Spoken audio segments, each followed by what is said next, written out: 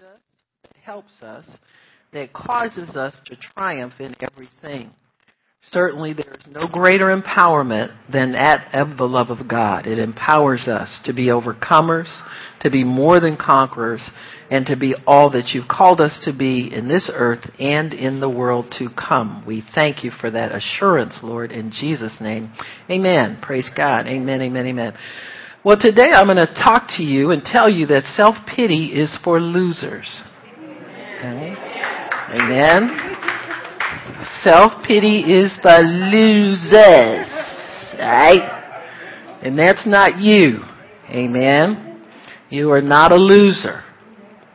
And so if there's a tendency, oftentimes, and I know with most of us there is, a time where we want to break down and feel sorry for ourselves, our poor plight. If you're going to feel sorry for somebody wasting your pity, waste it on the devil. He's the one that's got a hard way to go. Have you heard about that brother and what's going to happen to him in the future?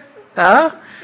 So don't feel sorry for yourself. Self-pity is for losers because it's a spirit of false compassion that comes to console a person who has given up hope. When you have given up hope, not just in life, but hope for certain things that you desire out of life, self-pity will come knocking on your door and try to offer you something. Amen. And see, most of us have been in the business of receiving and accepting it all of our lives. So it represents a stronghold. It's something big to fight. And don't ever underestimate the type and the duration of effort that it may take to defeat some of these spiritual entanglements, I call them. You know, these are spiritual forces. A stronghold really is a conglomeration or a group of spiritual forces, spirits, and dynamic, a way that they interact with one another that is woven into a person's soul so that it will take a fight to untangle it. You ever gotten like what's a common thing?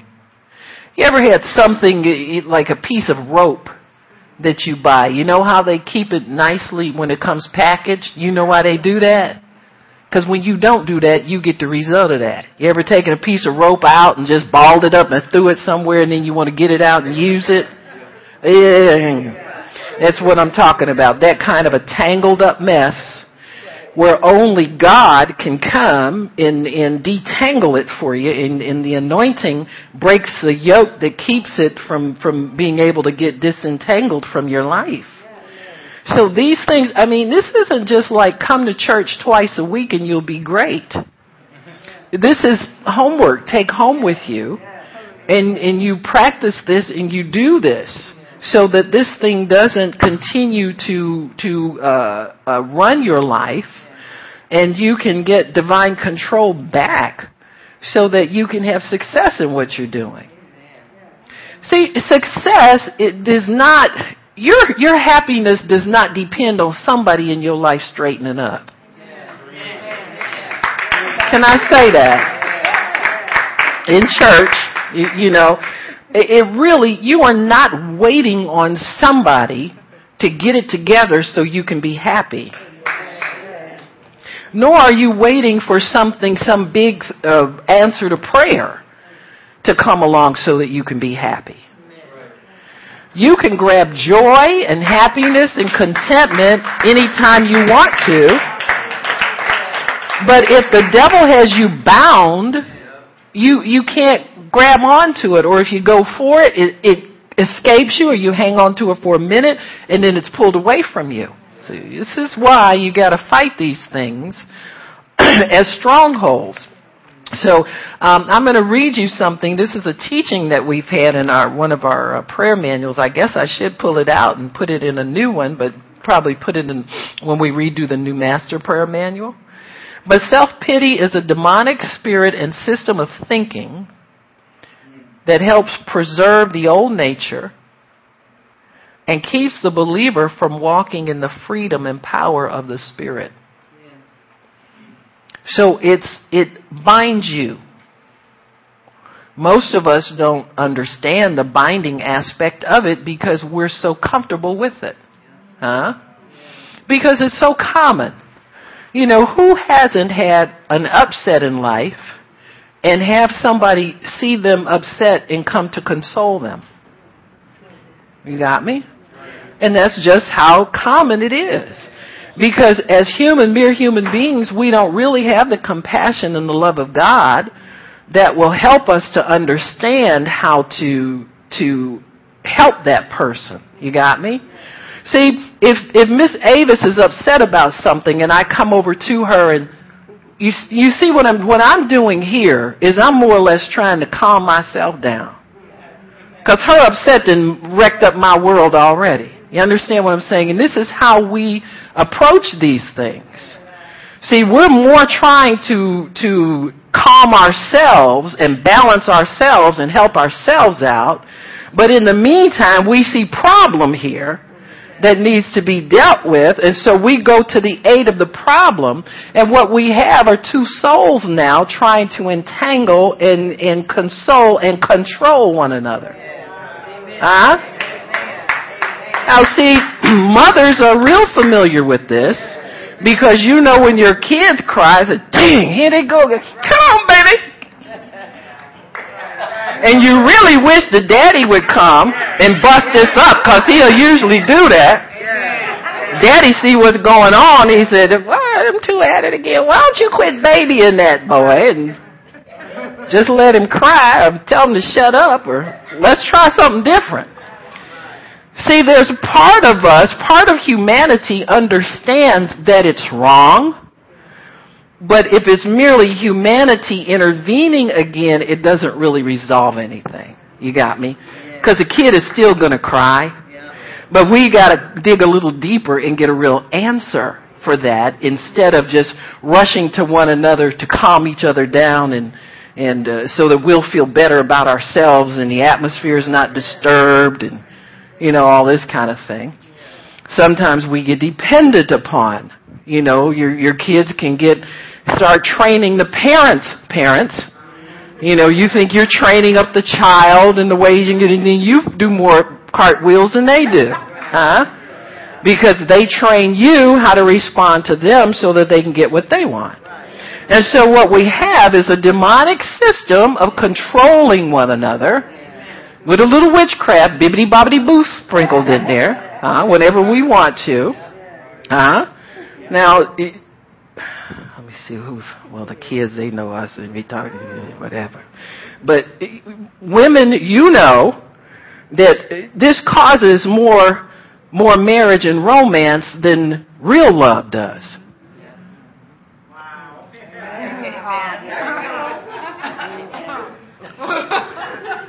My feelings. It hurt my feelings. Oh, baby. Now, if I'm lying, I'm flying. Because I done worked it, you done worked it, we all work it. Because we don't have nothing else to work until God gets in the picture. So we've been programmed to expect somebody to come to our aid when we're upset. And many times we're upset and we want to hype them up a little bit more so we get a faster response from him. Now, you know, I can remember my husband would be upset sometimes, and because he would sometimes, you know, say things abruptly and you know, we all do. Come on now, it's just human. And so he said one time, you know, I was on the phone with him and I got off the phone real quick and, you know, I was upset about something anyway. I don't know what it was. You know, women are upset like at least once a month for, you know, a long time. You know. I noticed it in the little girls. And I'm thinking, what's their problem? They don't even have the hormonals we have. I told Rachel one day, I said, wait a minute. I'm the one with the hot flashes. You don't get the... You take yours back. It's my turn, you know. But he was he was on the phone with me, and really, God had taught me how to get control over myself emotionally and get my soul back in balance through the Word, because he'd healed me from a nervous breakdown. And so when my husband said something, and then he called back right away, and he said, "Baby, I'm sorry." He said, "The only thing I could think when I hung up was I made you cry." And something went off in me and said, "Bingo."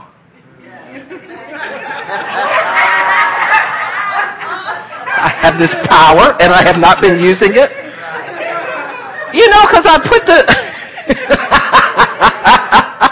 But that just goes to show you these things will lie dormant in us for a lot of years. And trust me, I quit living off self-pity because it was way too expensive to me to live that way. But something in me just woke up again, like, you've been sleeping for like 20 years here. You could have been using this. And huh? Well, that's not a female trick either. I won't even put that in the...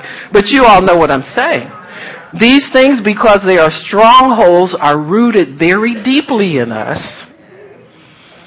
And you don't ever get to the point where you're not tempted to pull your little, shenanigans. Hey, put it together and what have we got? Yeah, that thing. And so I decided... When that came up, I said, God, help me to get control over myself. Because I don't want to go back to the old days of trying to get attention because I'm upset, or trying to get him to move because I'd much rather pull a gun on him and hold him up for it. That's a lot more like believers do. Authority.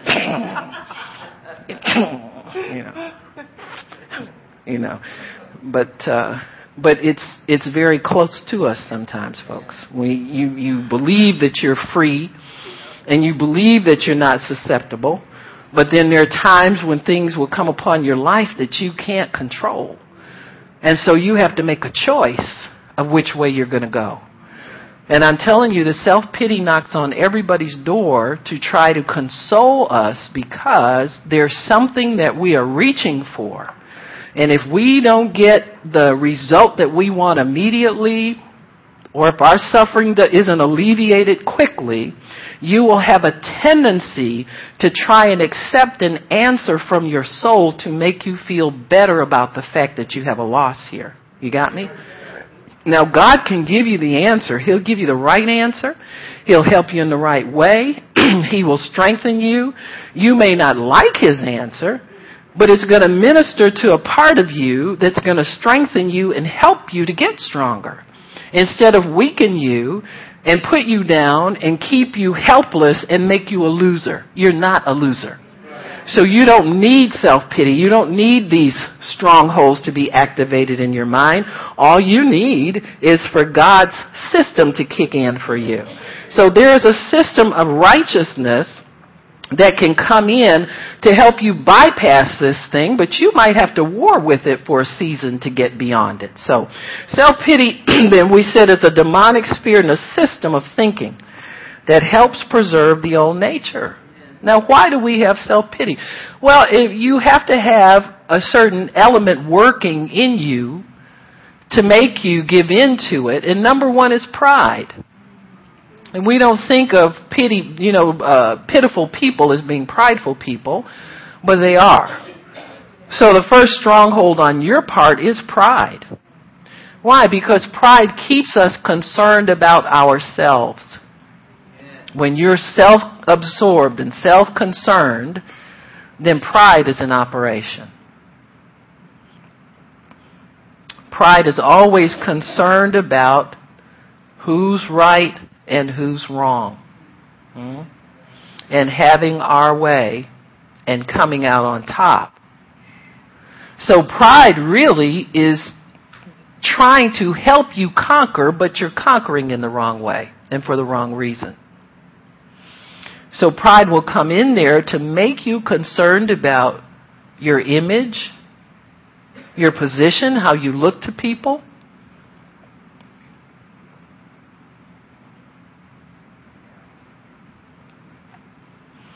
So with pride comes an arrogancy and a hardness. And then pity will come in to kind of counterbalance that. So you don't seem as arrogant or as hard to yourself.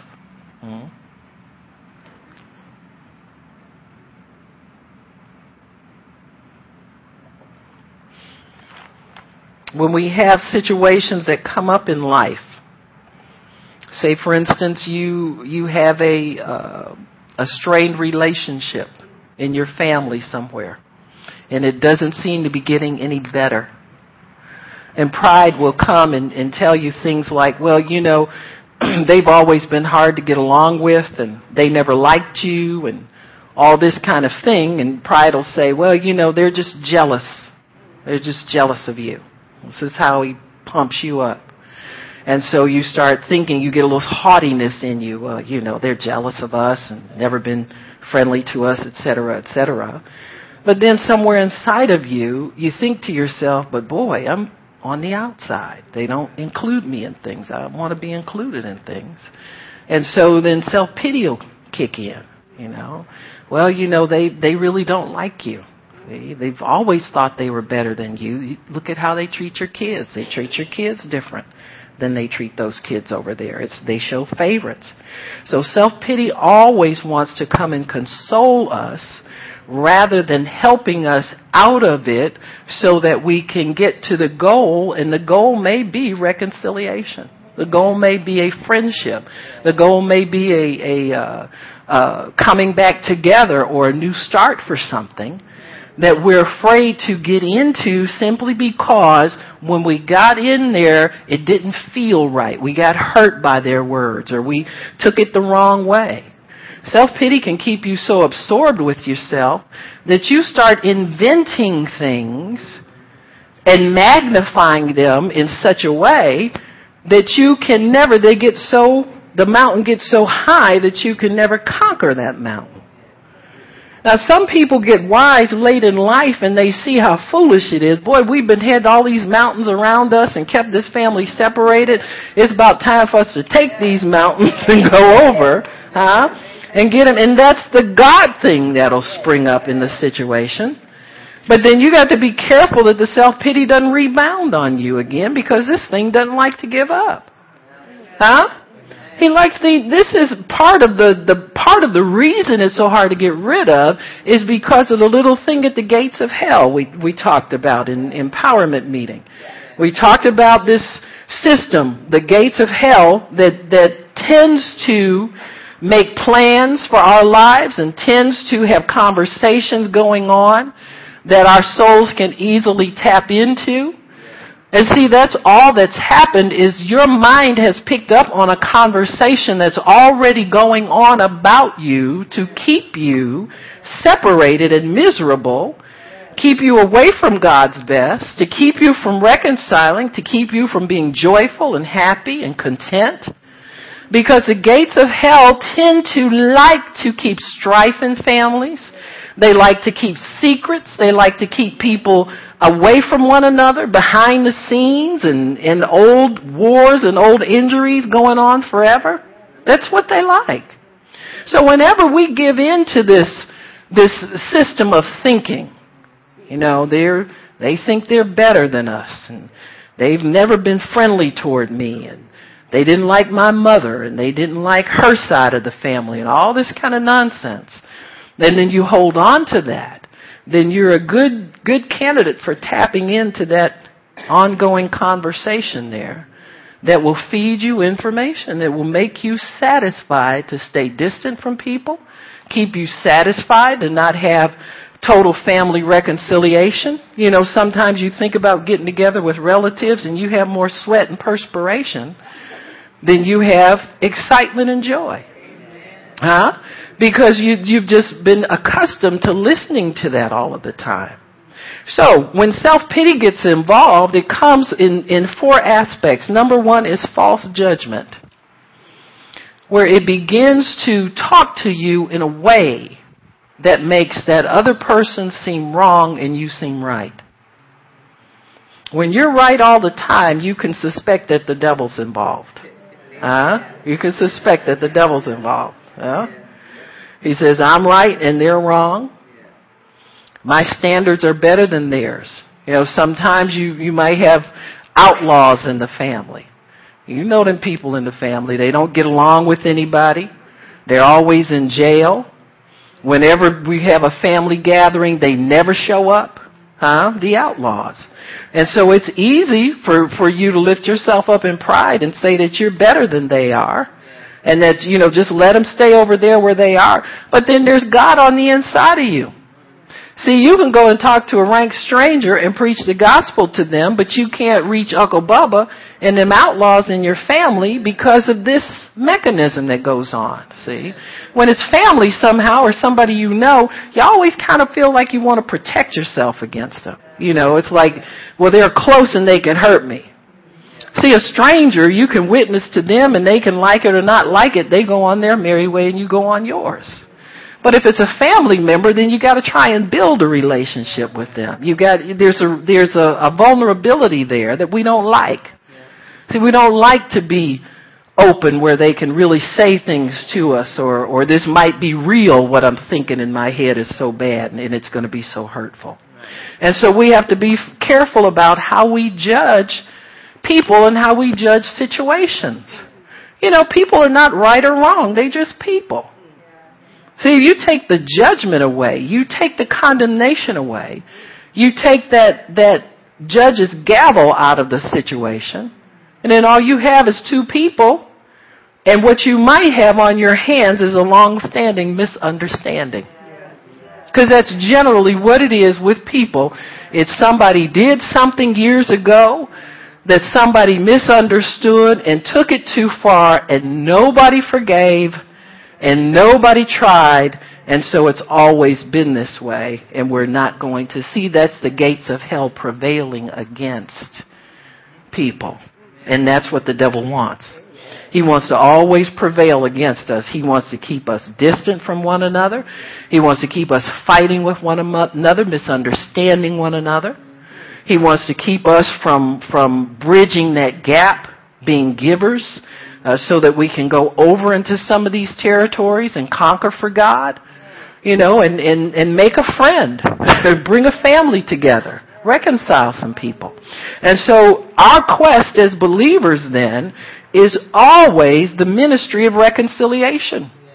And self-pity, I'm telling you, is one of the major factors why we're not successful in it, because we're so eager to just write people off as a loss, or we're afraid to go into some of these areas that are always been troublesome for us, and we don't understand that we have new equipment, we have new weapons, we have new armor that we can go in and conquer these things in Jesus' name. And that's what God wants us as the church to be able to do.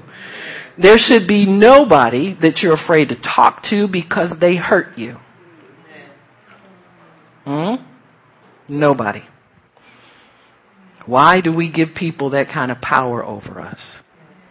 That's a power we give to them. We should have the freedom to bridge these distances that the enemy has created for us.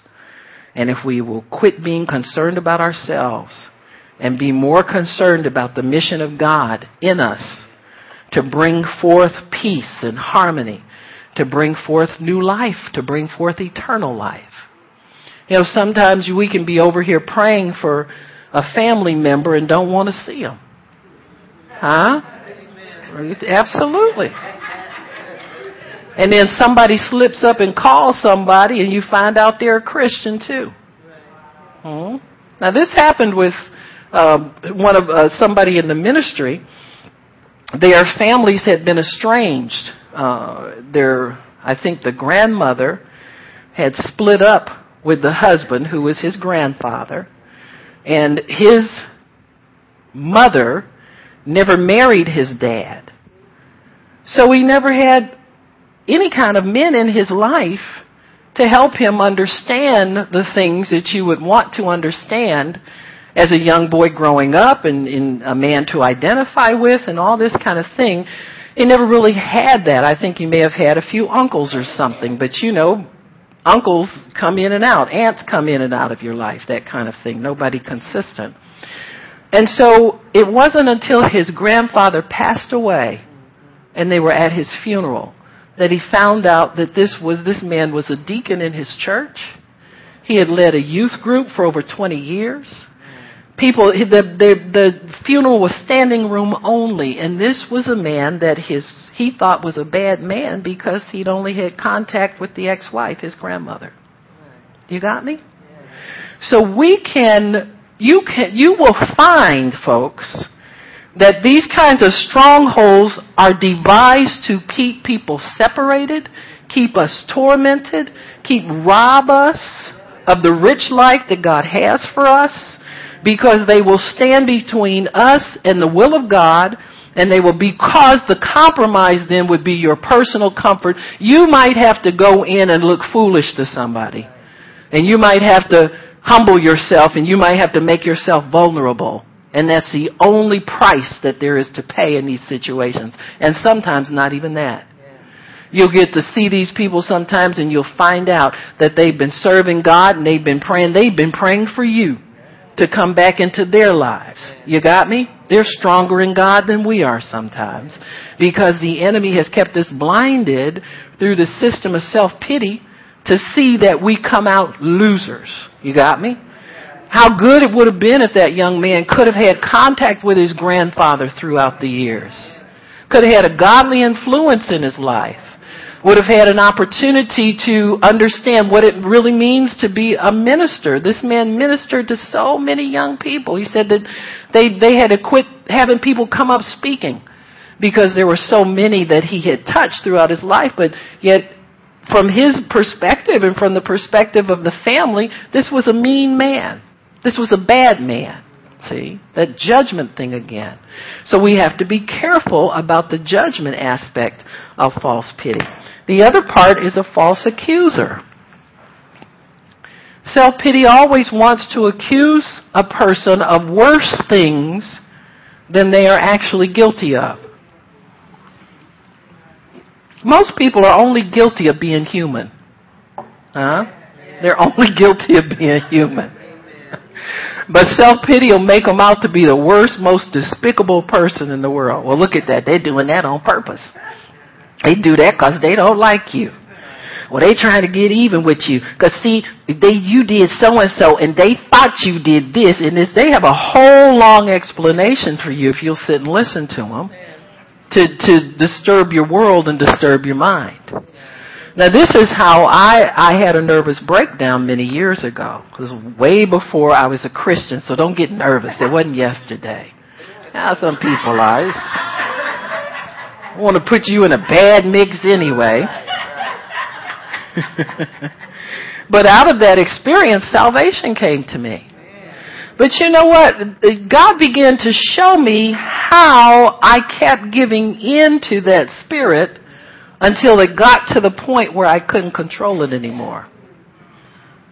Amen. Now, see, some people have enough self-control or self-discipline or whatever. I don't know what makes the difference. But if you can stop thinking stupid, do it immediately. Don't let yourself go down the road a while, because there's no guarantee you're going to turn around and come back. Somebody might have to go down there and get you.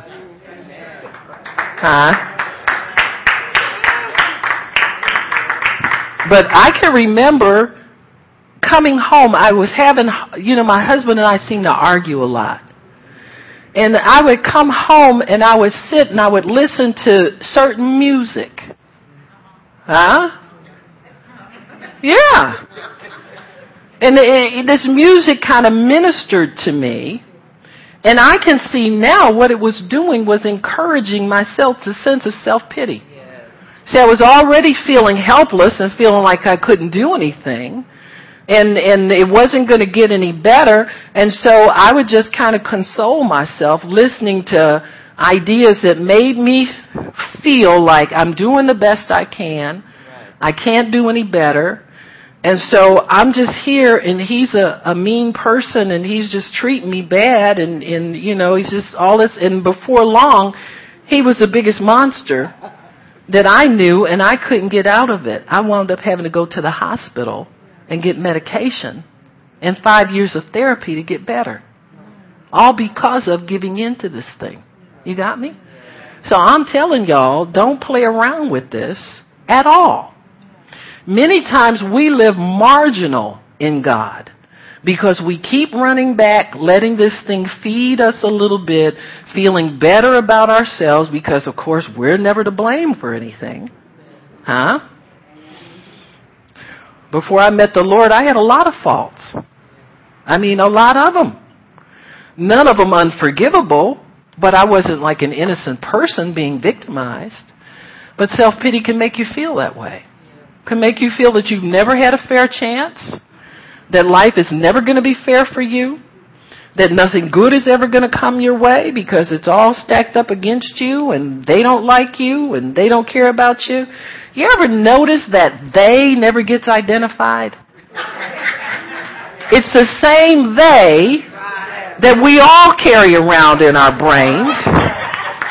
I just realized one day they is actually a pack of devils that keep telling you this and kind of pointing the finger at an imaginary other person that supposedly has all this power over your life. Huh? If you're not careful, God will get to be in the they. Huh? Because then he don't want you to have no fun or, he don't want you to have a boyfriend, or I don't see why they go past the bar telling young people they can't date. I didn't tell you couldn't date.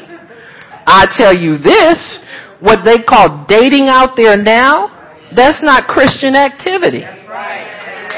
So if that's what you're thinking about doing, don't go there. Huh? All these dates with, halfway clothed and no clothes on at the end of the night, that's not no date. That's not anything for Christians. Huh? For Christians, y'all better get a chaperone, you better get 3. Huh? That's the they that's out to get you, is them date devils. Huh? You better get 7 or 8. I remember Josh Harris, the guy who wrote I Kissed Dating Goodbye. When he wrote that book, oh boy, Christians had a fit. And then sinners would invite him to the schools to talk. Yeah, come talk to our kids because we need somebody to tell them that there's something else they can do. But he said even after he found the woman he was going to marry and proposed to her, he had a friend and she had a female friend. He had a male friend to keep them accountable. And he said there were a lot of times we would be, having a good time out somewhere, and then the end of the evening would come. What do we do? And he said he learned to just call it quits at the end of the evening, but not without counseling. He said he'd call his guy, the guy that he was accountable to. He said he would call him at the end of many dates. Well, do you think we could just go? And he said, no. Well, do you think no. So he said, I finally just started taking her home. You got me?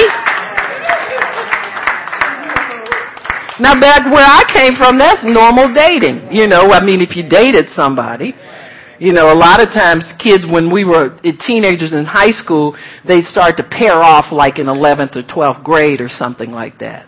Now, if you were smart, you went solo. They called you a nerd, they called you stupid, buck teeth, ugly, fat, but you got out of school with your diploma and you made something out of yourself, huh? You suffered the persecution that came with wanting to be somebody. But even then you could feel sorry for yourself and give in to that. Well, I need a boyfriend. Everybody else got one. Biggest mistake you can make in your life sometimes. It's terrible to marry somebody out of pity. Boys, all they do is beg. High school boys. You got that, didn't you, brothers?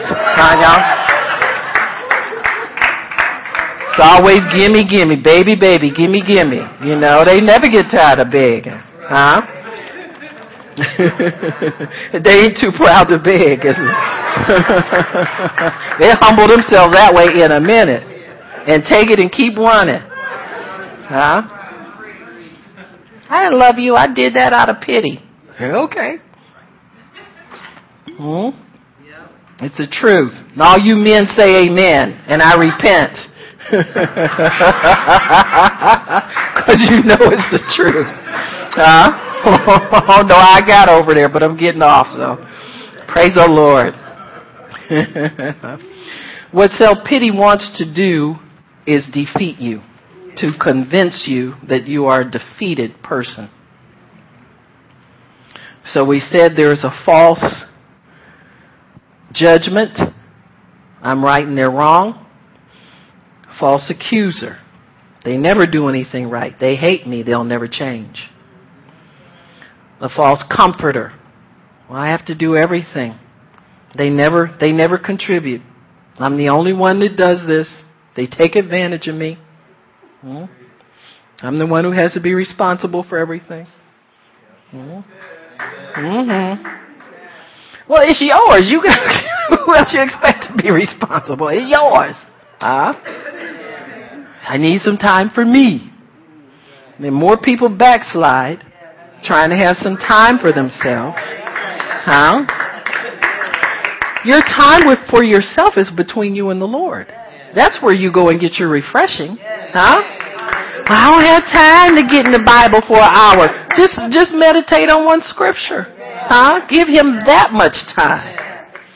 But see, we're so accustomed to this weakness that we want to present all the time. We're too comfortable being weak and accepting weakness in ourselves.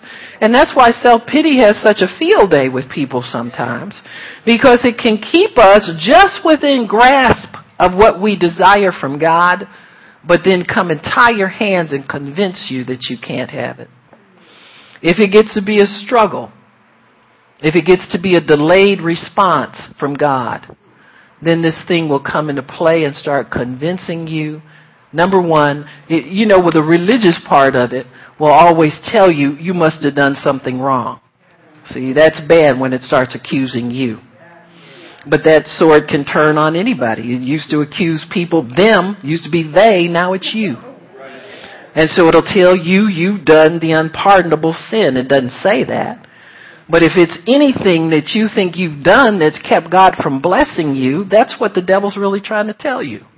That there's something the blood of Jesus didn't pay for, and you've done it too many times, and that's why God didn't give you what you were asking for.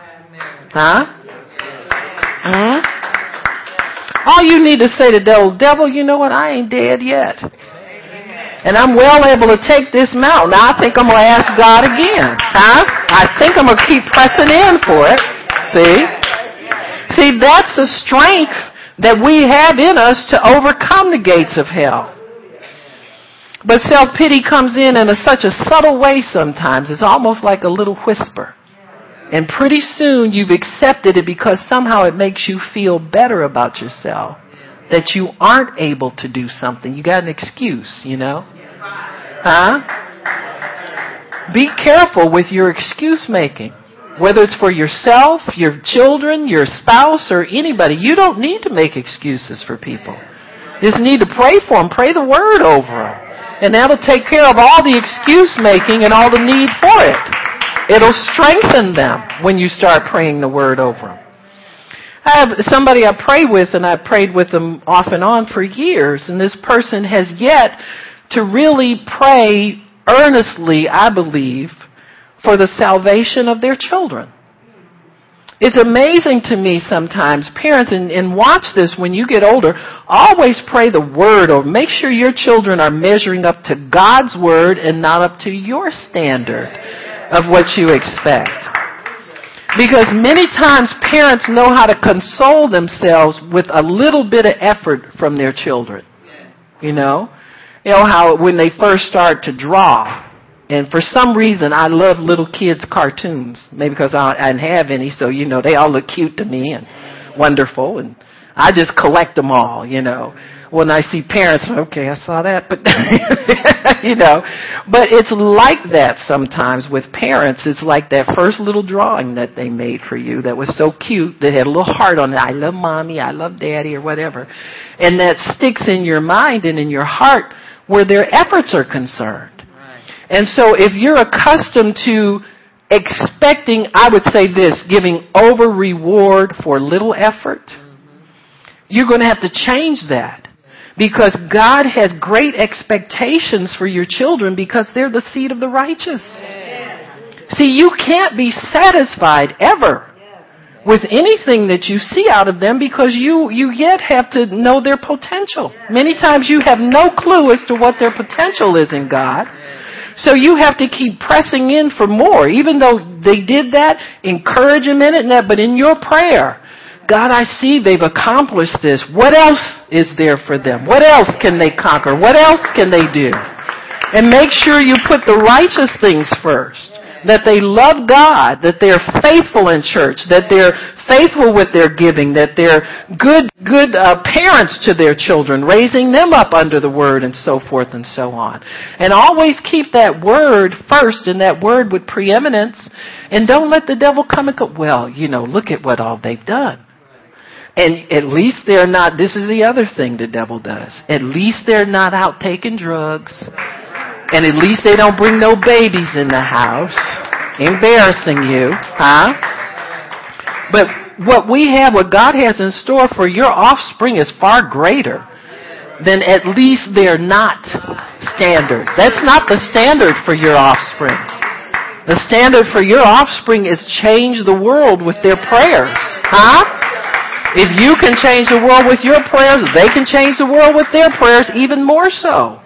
And so always keep pressing in. Don't let yourself get comforted with just a little bit or what they did last year. Because pretty soon it'll be 10 years and their last accomplishment was 10 years ago. And so you have to always keep that before the Lord. When you talk to other people about your children and share with them, you know what, I'm expecting God to do so-and-so and so-and-so with my kids. And they'll know how to set their hearts in agreement and their words in agreement with your expectation. And you'll find that you have less people being critical of you and your family. You'll have less people being judgmental toward them because they share a higher vision for you and what you expect out of your offspring. Amen? So don't let self-pity rob the future of your inheritance too and your seed. Then the last one is the false advocate. The one who is the lawyer or the one who wants to defend you all the time. Well, I don't know. I'm just not able to do this. I don't pray right. I haven't been saved long enough. Always making some kind of leeway for disobedience instead of repenting and letting God show you the way out. See, there's a way out of these situations. So you don't always have to come up with a void and being a loser. In Romans 8:37, the Apostle Paul talks about having come up against a lot of difficulties in his life and in his ministry. And he summed it up by saying that we are more than conquerors through him who loves us. Amen? Romans 8 and verse 31. He says, then what should we say to all these things? If God be for us, who can be against us? Whenever you suffer a setback in something, and trust me, there are many, what we consider to be setbacks sometimes is a lot of progress in God's eyes. But you got to let God show you that. Oftentimes we step out in faith in things, and because it doesn't happen the first time we pray, we want to get upset about it. But then God teaches us that He did honor that prayer. And He encourages us to continue to make our stand, that it's coming. Somehow something comes into your heart that refreshes you, that begins to encourage you and begins to spur you on. And so He says, if God is for us, who can be against us? He is for you if you don't give up. He's for you if you look for the next prayer to pray. He's for you if you go to the Word and you can get counsel from God as to what this means. God, I prayed for this, and I prayed for it for 3 years now, and it hasn't happened yet. What does that mean? And God can show you what it means. He can show you the progress that you've made. He can show you when it'll happen if you'll stay with God. He can show you how to be peaceful and how to be calm and not be upset in the waiting for things. Everything that God promises you comes by way of inheritance. He'll begin to show you those things. Is it, yes, this is right, but it's not right for this time. It is yet to come. And so God will encourage you, and He'll encourage you to stay with His plan and stay with what He has for you. But you got to go to God with it. You got to stay out of the gates of hell. You got to quit listening to the concourse and the conversation down there that'll try to tell you that to give up, it's no use anymore. Some of the things that we want them, but we don't want them as much anymore. Sometimes our zeal gets diminished. And it's going to take a certain amount of effort and desire and zeal and want to finally reel that promise in. Paul talks about being persecuted on every side. Did you know that sometimes it's not the waiting for a promise that's wearing you down, but it's persecution that's coming because you serve God? You realize what believers go through would kill the ordinary sinner? You know, if you look at it, you know, every time you look around, your kids get sick and your pocket's getting drained because you got to keep taking them to the doctor. Or there's something wrong, the enemy keeps getting in there and somehow this won't break. You got a stranglehold on your finances. Again, it's short at the bank and you get an overdraft. And these things happen over and over and over again in the course of a day. Believers have to face these things from all sides. Then you got people, the in-laws and outlaws. You got people at church that you're not sure if they like you or not from time to time. You got people outside the church you're not sure about that. And so these things can break a person. And then you add that to the fact that you're still praying for Bubba and he ain't looking no better, no younger, and no greater to you. And then you get mad about that. Well, how come that's taking so long? You got me? And so Paul says, nay, in all these things we are more than conquerors through Him who loved us. Huh? So then something happens, this thing snaps in you, and you say, wait a minute, I'm going to break this thing off of me, because if I keep thinking this way, I will be a loser. I will give up. I will quit. Huh? The Bible says for us not to get weary in well-doing, because in due season we will reap if we don't lose heart. If you don't faint. You'll reap if you don't faint. Many times people have walked away from a harvest because they have no energy to pull it in at harvest time. Huh? They've so let the devil sap their energy and told them, you'll never get this, you'll never. Every time somebody tells you you're never going to get something, your grip on that loosens. Your strength in your arm weakens when you think about, oh, yeah, I'm reaching out, but I'm never going to get where you loosen your grip. And so these things are very important for us to make sure that we stay in a state of mind where we're in the Word, where we're letting the Word minister to us and feed us. When you find yourself loosening your grip on what God told you He's going to do for you, you better slap yourself 15 times, flip around 17 times, click your heels and say, there's nobody like Bubba. There's nobody like Bubba. Huh?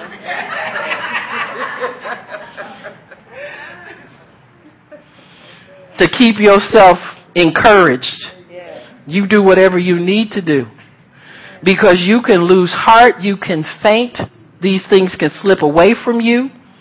You'll be here 40 years, 50 years, still saying the same thing. It's a coming, it's a coming, it's a coming. Because you've already counted yourself out. You've counted this as a loss in your life. Simply because the normal process of things is taking place in your life. Whatever you're going through, it's a normal process, folks. There's nobody here that's so disobedient that you've walked away, but this is normal process for believers to reel in things. You realize if you're looking for God's word to come to pass in your life, you're in the minority as far as Christians are concerned? Did you realize that? Most Christians don't pray. They're not looking for God to do anything, especially anything big. They look at the big ministries and they wonder how that happened. Because they have no concept of how even to get into the game of faith. And so they're not fighting to hold on to something and fighting to believe God for anything. They're just coming to church and going home. And hoping they can pay bills and hoping the company don't go out of business and hoping. But they don't have much on the table as far as their faith is concerned. They're not willing to move if God tells them to move to get a prayer answered. You know how many people come to this ministry from out of town because they said, God sent me here because I was praying for so-and-so and they said to come here? Huh? Most people don't do that. Most people don't want God that bad. Most people don't want anything from God that badly. They think if He can't bring it in the 1 hour they spend in their meeting, then they won't get it. You got me? And so we have to understand, folks, that when you undertake a real relationship with God, and you undertake a real ministry in God, and you undertake a real life in God, and a prayer life in God, that you're going to have to use every weapon that God gives you in that Bible. You're going to have to borrow some off your neighbor. You're going to have to do some unusual and unique things just to make your stand so that you don't give up, so that you don't lose heart. Sometimes your promise can look like it's right at the door and you could yank it in, and then you try to make a yank and there's no strength there. You got me? And you think to yourself, my goodness, I got to start the process. What did I do wrong? How did I get here? Why is it taking so long? Tormenting you. But you withstand anyway, but don't let it sap your strength. Don't let yourself get to the place where you don't feel that zeal and you don't feel that strength. Ask God to renew that in you. Like Paul says, we are more than conquerors to Him because of this great love that He has for us. Loving kindness and God's compassion are always strengtheners. God never consoles us and tells us, oh, don't worry about it. You didn't miss much. When something doesn't happen that you expected to happen, you were praying for it. God never tells you didn't miss much.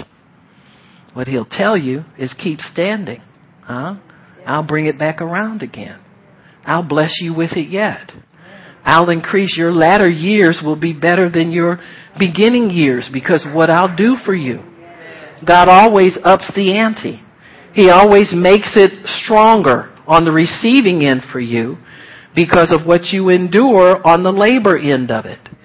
So that's what Paul means when he says we're more than conquerors. You get to defeat the devil. You get to step on his neck. You get to see him defeated, and you get to enjoy what it is that he gives you. You get to enjoy it. Now, you may not think you're going to enjoy it, but you enjoy it. You enjoy it in the way that God has designed for you to enjoy it. Many times we want things for the wrong reason. We want too much, too fast, too bad. And when God gives it to us, all that too much, too fast, too bad is gone. Because that's what He's working on while we think we're waiting on something. You thought you couldn't live without a man for 20 years. But I showed you could. Thought you couldn't do it. I was your man for 20 years. And when you was with Bubba, you couldn't see me for looking at him all the time. I will have no other gods before me. I don't care if they black, white, Asian, whatever they are. With a ponytail, a ring in their ear, whatever. I will have no other gods before me. So you thought you couldn't work and take care of yourself. I showed you could. Because I was the power behind everything that you did, and you never knew it as long as Bubba was there. But I will have no other gods before me. I will have no other gods before me.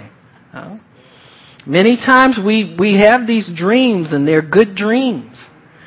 But if we let God have His way, He has better dreams for us. Better dreams. Better dreams. I never thought I'd be my age I am now and a widow already 10 years. I was nervous about having to write my own bills out. Not that I can't. Now, don't get me wrong. I write the bills for the ministry, so I can write them. But I didn't want to. I wanted Him to do them. And when Him wasn't here, I don't like this. Got to make adjustments. These are the adjustments you think, one of you is going to leave first. You think maybe 5 minutes before your ideal is you don't want to let go of people that you're married to. And then God shows you that He has a plan that allows that individual to live out the length of their days according to their relationship with God. How do you know what they want? How do you know what they've talked to God about? Why are we still trying to call the shots for everything all the time? Amen? And so God shows us not to be afraid of these things. How does He show you? You go through them. The best way to not be scared of something is to go through it. And go through it with God. And you find out there is no perfect life for a Christian. There's Christians who have early death in their lives. They have widowhood. They have divorce. They have separation. They have rejection. They have betrayal. They have all kinds of things. But we are still more than conquerors through Him who loved us. You know why? Because we're not losers. We're still here. We're still fighting. Maybe we feel sorry for ourselves a little bit, but you know what? I'm going to stop that little bit. I'm going to make Him leave me alone. And I'm going to quit letting Him sap my spiritual strength from me. Because no matter where I am in life, I still have God. He still loves me. He died for me, and I am not a loser, yet I am more than a conqueror through Him who loved me. Amen?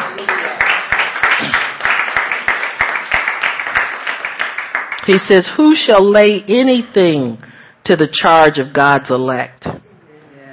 Who can accuse you of doing anything wrong, the reason your prayer hasn't been answered yet? He said, God's the one who justifies you. Who is he that condemns? It's Christ that died and yea, is risen again, who is even at the right hand of God, who also makes intercession for us. What more do you need? He says, who shall separate us from the love of Christ? Shall tribulation or distress or persecution, famine, nakedness, peril, or the sword? That's what Christians go through, folks. You don't have an ordinary life. You got enemies that are visible and invisible. And he says, as it is written, for thy sake we are killed all the day long. We're counted as sheep for the slaughter. That's the Christian's life. But even though we have all of that, we don't feel sorry for ourselves because we are not losers. We're not out of the game. We haven't given up. We haven't quit. Even though all of that is against us, there is so much more that is for us. And he says, no, in all these things we're more than conquerors through Him that loved us. He says, because I'm persuaded none of this stuff. Here's a man that was stoned so many times he had to finally appeal to Caesar to protect him. The great apostle Paul.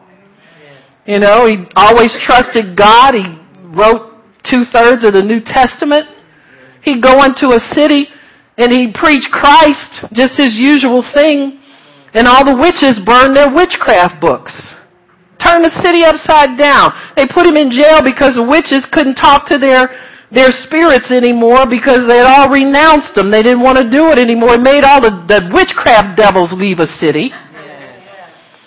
And we can't even get most people to believers, preachers. Oh, don't let me go there. Let me just stop right now. We don't have people wield that kind of power anymore. We just don't. This generation, we haven't seen that in a real long time. You don't see a Morris Cirillo raised up anymore, or Lester Sumrall raised up anymore. The ones that'll make the witches quit and go home and quit doing what they do. You don't see it anymore. Maybe they're working undercover. I praise God if they are. But he'd been through all of this and even appealed to Caesar for protection because he was so afraid for his life. And he talks about all the things that he endured, persecution, peril, and the sword. And he says, no, he says, we're more than conquerors through him. This is the normal for the Christian life, folks. Enemies on every side, not only visible, but invisible ones you got to be concerned about. But we can do this. We can do this. Why? Because of his great love for us. He says, I'm persuaded. He said, I used to kind of have my doubts sometimes, but I'm totally, totally persuaded that neither death, who died in your life, they didn't die yet, praise God, they're going to die sometimes. You're not going to be able to stop it. You want them to be healed all the time, but sometimes you won't be able to stop it. You understand me? He says, neither death nor life, nor angels, nor principalities, nor powers, nor things present, or things to come, height, depth, nor any other creature shall be able to separate us from the love of God, which is in Christ Jesus our Lord. Can self-pity separate you from the love of God? No, it can't. You're not a loser. You're more than a conqueror. When things happen bad in your life, you go to God with them. You don't need anybody to help you to feel sorry for yourself. You don't need to accept defeat in it. It's just a temporary setback, if anything. Oftentimes, it's not even a setback. It's more of an advance, and the devil's trying to keep you from knowing what it is. You got me? You got me? To God, you know what? If it didn't happen today, I know it's going to happen. And I'll rejoice today before it happens because I believe you that it's going to happen. Huh? This is the way you beat the devil. You check into the joy club. Huh? You check into the joy club. And you tell him, you know what, devil? You're not going to get me feeling sorry for myself. I'm not a loser. Self-pity is for losers. It's the last consolation prize for somebody who's given up hope. And I'm a person who's full of hope. Because as long as God's alive, I have a chance. Because I'm holding on to him and I'm not giving up. I'm not giving up. I'm not diminishing what I'm asking God for. In fact, devil, now that you mention it, I think I'll ask him for more. I think I'll increase what I'm asking him for. Maybe I'm not asking him for enough. You got me? And always understand that you are more than an overcomer. See, you can overcome, you can win any battle. You can get you a lawyer, you can pay out a lot of money, you can win. But in Jesus Christ, you are more than a conqueror. You know why? Because you get to walk in a place where you didn't know you could be walking in and be comfortable there. You got me? You thought you would have to have all of this and all that to be happy. And I realize, God, that I'm just as happy right now where I am. And I don't have to wait until I get something before I can be happy in my life. I can be rejoicing right now because I have you, and that's the greatest thing in the world to have. And don't let the devil pull the wool over us like that, folks. Don't let him trick you into thinking that you shot your best shot and it's not going to get any better. It's going to get better because God's in heaven and he can make it better, but we got to hold on to him, amen? Just hold on. Don't let go, and don't let the devil convince you that you've lost anything. You've only gained, amen? Praise God. Father in heaven, we thank you for allowing us the opportunity to understand how to stay free and not feel bad. Father, for those of us who are yet waiting, haven't received, let us know that our answer is in progress. It's in process. That it's coming. It's moving toward us. It is closer to us today than it was yesterday. It's closer to us at this moment than it was moments ago. And I thank you so much, Lord, for giving us the tools to fight, that we might disentangle ourselves from the bondage of self-pity. That we're not losers, we're more than conquerors. Because of your great love, your great loving kindness, your great tender mercy that is so great toward us, Father. It's the best thing. And Lord, the blessings that you give us only add icing to the already wonderful cake that you've given us in Christ Jesus.